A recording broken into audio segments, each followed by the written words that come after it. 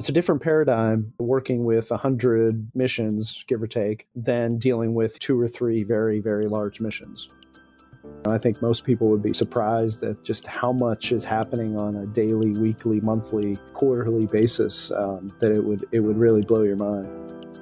You have this focus on something that you helped develop from the very beginning all the way through to seeing it produce science that was just a dream at the very beginning of the project.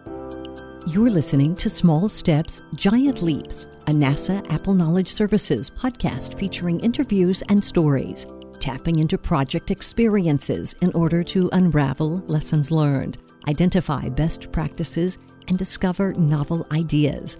I'm Dina Nunley. Our guest today is from NASA's Science Mission Directorate. We're going to talk about science, but the focus is going to be on engineering as we bring in the chief engineer for the Science Mission Directorate, Joe Gasbarre. Joe, thank you for joining us. Sure.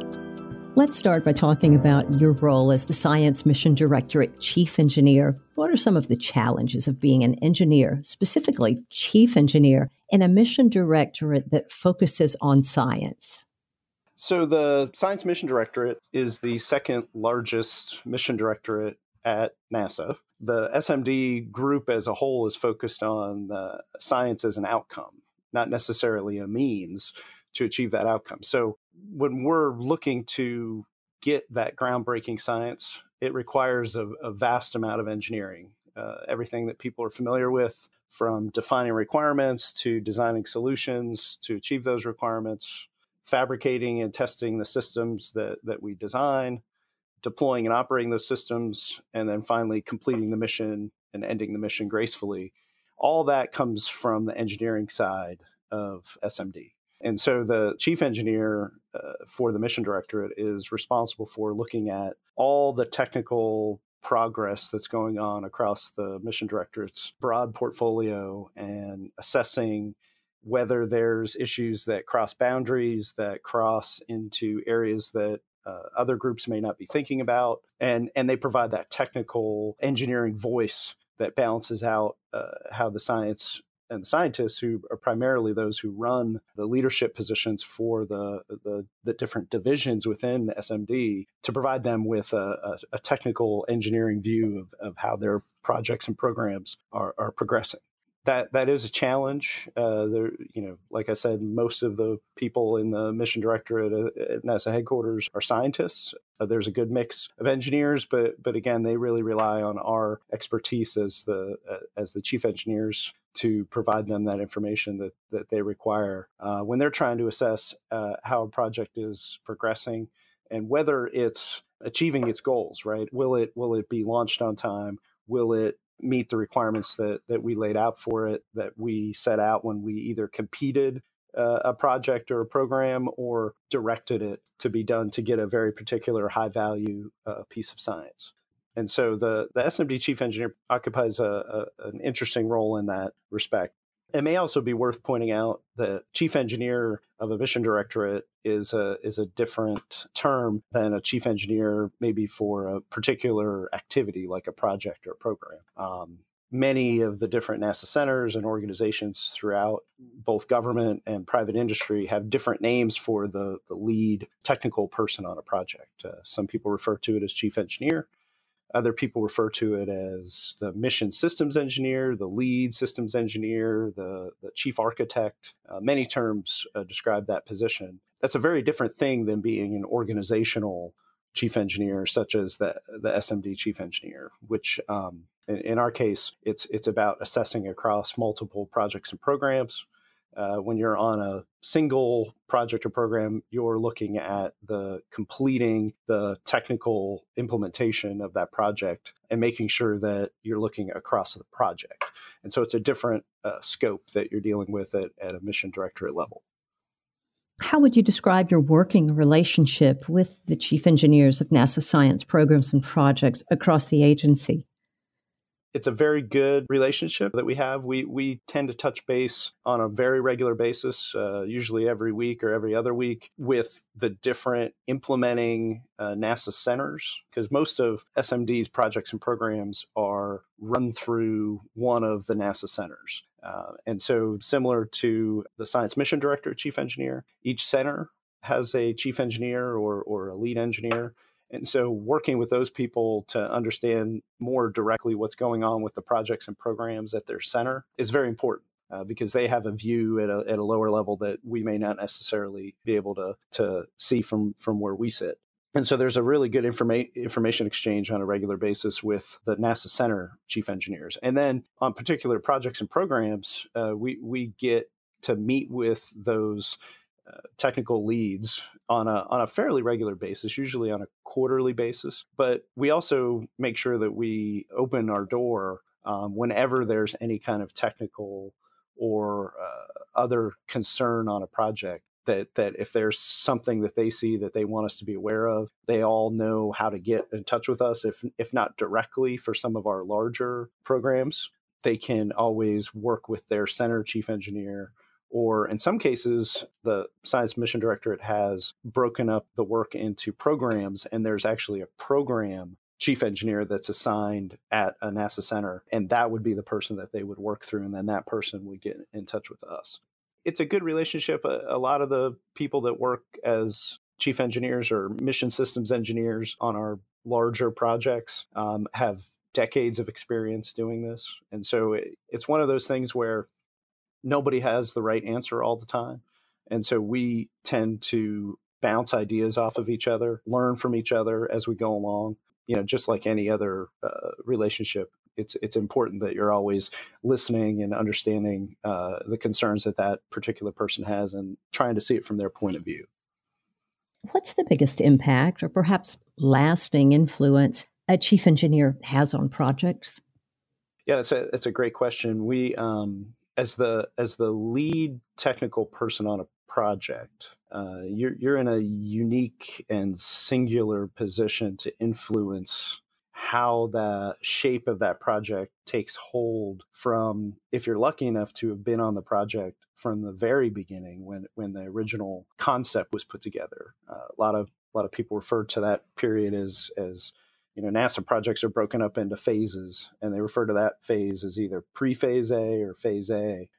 In that phase, a lot of the initial shaping of the molding of the clay starts. And if you're a chief engineer or mission systems engineer that's involved in that part of the process, you can start to direct kind of the high-level technical trades about that project at that early stage. And then when we move into the end of the formulation phase, which in the NASA vernacular is pre-phase A, phase A, and phase B, we have a crossover point at our preliminary design review, or PDR, where a project is ready to move into implementation. The project gets confirmed as an official project that's going to move forward into implementation. That happens. That's usually at NASA headquarters, a big NASA headquarters meeting called the Key Decision Point C.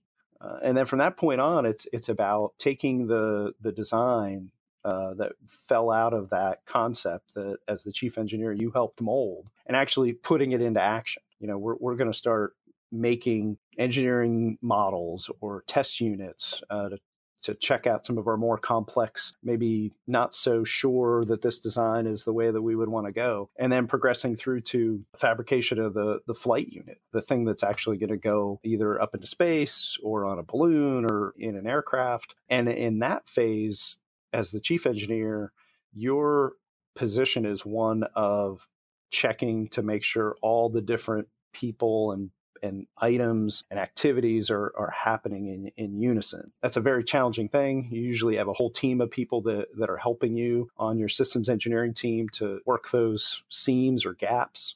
Any project that I've ever seen, you always have issues with seams and gaps.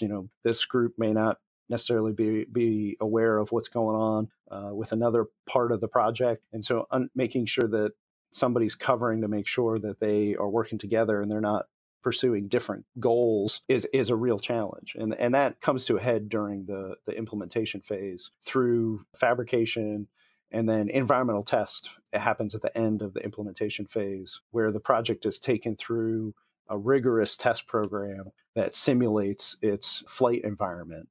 And for spaceflight programs, that's usually a series of vibration tests to check electromagnetic compatibility, and then finally a thermal test, a thermal vacuum test, which is essentially a space simulation test, space environment simulation test. And if you get through all that, you get the pleasure of stacking your beloved project up on a rocket and watching it launch to space if it's a spaceflight project, and hoping that it gets placed into the right orbit. And then from there, the chief engineer's role is really to make sure that the checkout, once it's on orbit, happens the way that people are expecting it to, so that you can then turn the project over to those that will operate it, usually a group of people that are specialized mission operators, as well as the science team. In a science mission directorate mission, the ultimate goal is to turn the ownership of everything that you built over to the chief scientist or the principal investigator on our what are called PI-led missions, so that they can go get the valuable science that everybody was expecting from them. And so the lasting influence of the chief engineer is seeing that science come down, and seeing all the great work that's done, that's put up in the news media, in academic papers, and findings, follow-on activities, to see that all the hard work you put in for, in some cases, we've got projects such as the James Webb Space Telescope where people will have spent 10 or 15 years of their career on the same project. And so they're going to look back when James Webb delivers that exquisite science, and they should be very proud of what they were able to achieve. That's a great explanation. Thanks, Joe. Yeah, no problem. You've worked at both the center and the agency level in technical leadership positions. What are some of the similarities and differences of the agency perspective versus a center perspective? When you work, again, generally at a NASA center, you are involved in the planning and execution of a particular project, or in some cases, if you're like a organizational technical lead or chief engineer, sometimes you're involved in the implementation of several projects at once, especially at some of our larger NASA centers like Goddard Space Flight Center or NASA's Jet Propulsion Laboratory. But you are focused on those projects and seeing that they get through. You're not necessarily looking at cross multiple projects across multiple groups. Many times, if you're focused on SMD missions, you're not necessarily paying that close attention to what's going on in human spaceflight or aeronautics or in our space technology mission directorate, the kinds of work that they're doing. And so you really don't have that much time to pop up and kind of see what's going on across the entire agency. So you rely on people working at the agency level to provide you that information. And so when you move up to work at the agency level, your job is to really provide that kind of information and guidance to the centers and the chief engineers and the people working those projects in real time. You also have this responsibility at the agency level, which is different than at the center level, for supplying information and guidance to the people who are making longer term decisions. A lot of times with SMD or at the agency, they're developing policy. There's a lot more focus on developing positions with respect to what are we doing across the entire portfolio? What are we doing to address the needs of our members of Congress and their particular information that they're writing into different appropriations language, if you will? And then, what can we do to improve the agency across the board? Is there something in project management improvement? So we have activities going on at headquarters right now in which a lot of the mission director, chief engineers, and the office of chief engineers involved to improve project and program management, something that we are responding to actions from the agency and from the Government Accountability Office. And so those are the things that usually at the center level you're not thinking about because you've got a job to do to execute these particular projects. And so you're kind of glad for the agency people to cover that for you. And luckily, those people are there to take care of that, so you can get your job done. Let's switch gears and look back at some of your previous roles. What's it like to do in-house spaceflight hardware development at one of NASA's small centers, such as Langley Research Center, which primarily does research? I think the first thing to keep in mind is that NASA is, in general, fairly unique in the federal government, that we do have at every center in the agency, including the research centers, we have people on the centers doing spaceflight hardware work, whether that's a very small project or research technology development project or something as large as part of the Mars 2020 rovers that are being built and integrated in-house at the Jet Propulsion Laboratory. It is kind of a unique position. If you look at a lot of the other government labs and agencies, it's not that usual that they're doing that kind of work.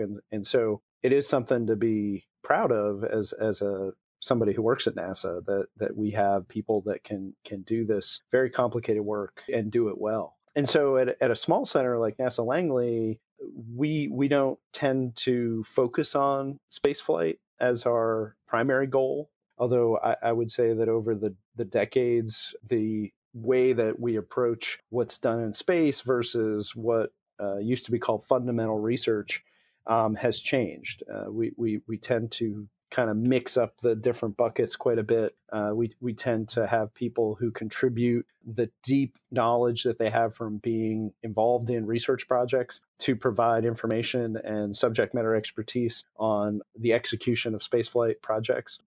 And so it happens on a less frequent basis, but it does happen where a small center, research center, has a project that is focused on a particular science measurement or a particular item that they need to deliver, where they're doing the work in-house at the smaller center. And so I had the opportunity to work on a project where it was an Earth observing project called the Stratospheric Aerosol and Gas Experiment, or SAGE. It was actually the fifth generation of that instrument, and NASA Langley had contributed to and had managed that project over the last 3 decades. It was a project that contributed to some of the information that led to things like the Montreal Protocol. If you remember, in the mid 1980s, there was a lot of concern about chlorofluorocarbons and having a hole in the ozone layer. And so there was a lot of concern about the depletion of the ozone layer. And the SAGE measurements were part of the measurements that led to seeing that there was a decline in the ozone layer. And then once the world got together and signed the Montreal Protocol, which led to the ban of CFCs across the world, we're able to continue that measurement and that record to show the recovery of the ozone layer that we hope that continues. That when we launched SAGE 3 in 2017, we were hoping to see the tail end of the continuity in the record of the ozone layer, to see that it was recovering as scientists had hoped. And so that was a very particular atmospheric composition science goal that Langley had always had a piece of.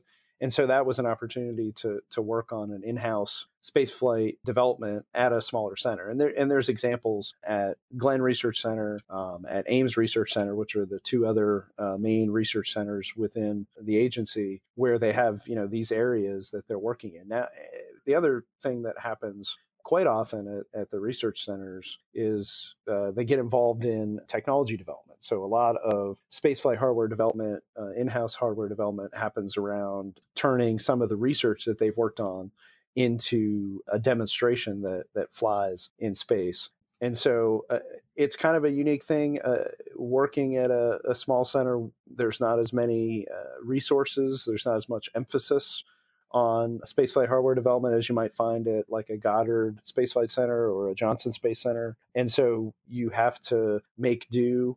You have to understand that you don't have a whole group of people that are familiar with this from doing it over and over and over again. And so it actually puts a lot more emphasis on the teamwork and the work of the chief engineer and some of the technical leads to make sure that they're watching those seams and those gaps between the different areas, because your independent people on any particular part of the project may not, this may be the first time or the second time that they've ever done this. And so they may not be as experienced at understanding, hey, if I change the size of this electronics box, that's going to have all these effects to the rest of the project. So that's a very unique experience. I will say that smaller projects, such as those that happen at research centers, and again, projects of all sizes happen at the larger spaceflight centers, that it does give you a very good appreciation for the entire project lifecycle, for all the effects that go into it, something that allows you to apply that to multiple scenarios and multiple missions. And so it gave me quite a leg up when I saw that same process repeat in multiple projects when I came up to the agency to help out in the Science Mission Directorate as the chief engineer. What are a few of the missions you're working on now that garner a lot of interest? The Science Mission Directorate, we have over 40 missions in either formulation or implementation. So stepping through the different phases of development prior to launch. And then we have another 55 or so that are either in operations or extended operations, things that have been, like the classic example is the Voyager missions. They've been operating for 40 years. And so we look at all of those projects, the ones that stand out that are in development right now. Obviously, the James Webb Space Telescope is a large effort, has been going on for 10 plus years, getting very close to being completed. And so we watch that one very carefully. Mars 2020 is another large project that will launch in July of 2020, another flagship mission that's nearing completion. And then, on the smaller end, we've got a tremendous amount of missions. In fact, here within a couple weeks, we'll be launching the Orbiting Carbon Observatory 3, or OCO 3. That is a mission that will be launched to the International Space Station, something that is very similar to the SAGE 3 mission that I launched, which also went to the International Space Station. And that is also a follow-on to a mission that had been going for a very long time called OCO 2. And so OCO 3 will carry that measurement, where it'll be measuring and mapping carbon dioxide in detail across the entire globe. A very important measurement when you start to talk about sources of carbon dioxide and sinks of carbon dioxide, and what the different processes are that create different areas of atmospheric carbon dioxide, both man-made and natural. And then, the other focus in the Science Mission Directorate over the last 2 or 3 years has been, what can we do to increase the number of missions? And so we've been spending a lot of time looking at small satellite missions, things where we can launch, multiple spacecraft at once, perhaps have a fleet or a constellation of different spacecraft that all make up a mission. And so there's a couple missions in early development that are looking at that. One mission that was launched a few years ago was kind of a precursor mission that launched out of the Earth Science Division within the Science Mission Directorate, called Cygnus. That is a mission that looks at tropical cyclone development. And so that's a very early example of what we can do with a constellation. They're producing science that is very important for people who worry about things like hurricanes and tropical cyclones in Asia. And so we have missions going in heliophysics. I was lucky enough to be part of the launch campaign and the launch of the Parker Solar Probe last summer. That was a tremendous mission that is going to bring back some information about the sun that we've never been able to gather. It's going to get closer to the sun than any mission that's ever launched. And so we have quite a portfolio. It's a different paradigm working with 100 missions, give or take, than dealing with 2 or 3 very, very large missions. Keeping track of them all is one of the jobs of a chief engineer. So far, what has been your most rewarding project, science, or research to be involved in?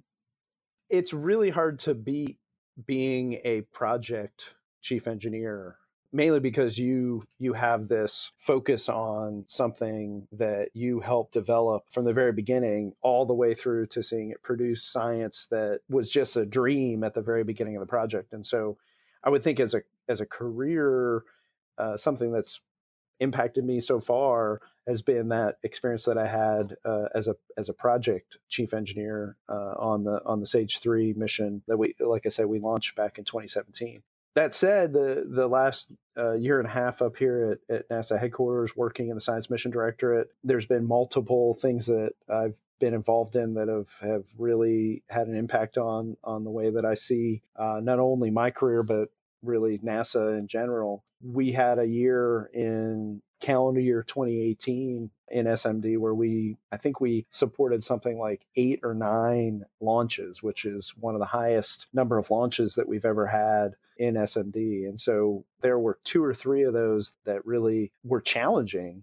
Parker Solar Probe is one that I mentioned. That one had a few little issues and hangups toward the very end. And so it was very rewarding to see that launch. And it launched on a Delta IV Heavy, which is a extra large launch vehicle. And so a very impressive launch from Kennedy Space Center in Cape Canaveral down in Florida.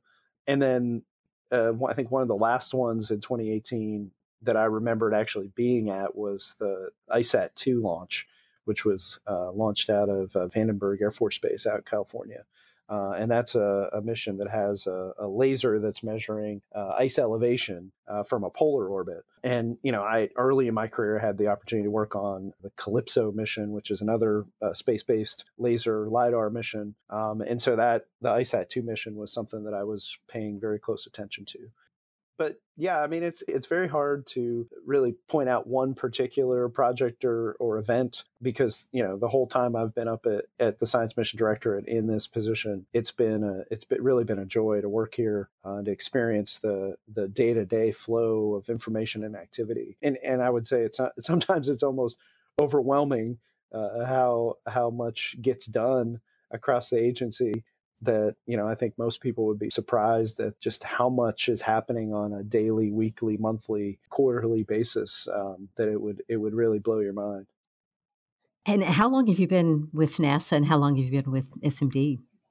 So I've been a NASA civil servant for almost 20 years. I started as a cooperative education student back at NASA Langley in Hampton, Virginia, right out of undergrad. I was an aerospace engineering student at Penn State University, actually, in Pennsylvania. Had the opportunity to do a cooperative education rotation at NASA Langley, jumped at the chance, and basically never left. I had the opportunity to get hired on at a time when NASA wasn't hiring that many people. And that just kind of blossomed into a career where, for whatever reason, I had the opportunity to be placed on a few different flight projects. In these very narrow areas that NASA Langley was working with science on. And then I had the opportunity after my rotation as a chief engineer on the Sage 3 mission to come up to headquarters and to work with the Office of the Chief Engineer and be the SMD chief engineer for a period of time. And it's been a year and a half that I've been in this position, and I'll rotate back to NASA Langley, and they'll have somebody else come in here and do this job. But it has been something that I'll never be able to forget. So, from your vantage point, after 20 years with the agency, how do you see NASA's workforce demographics factoring into planning and executing science and engineering projects?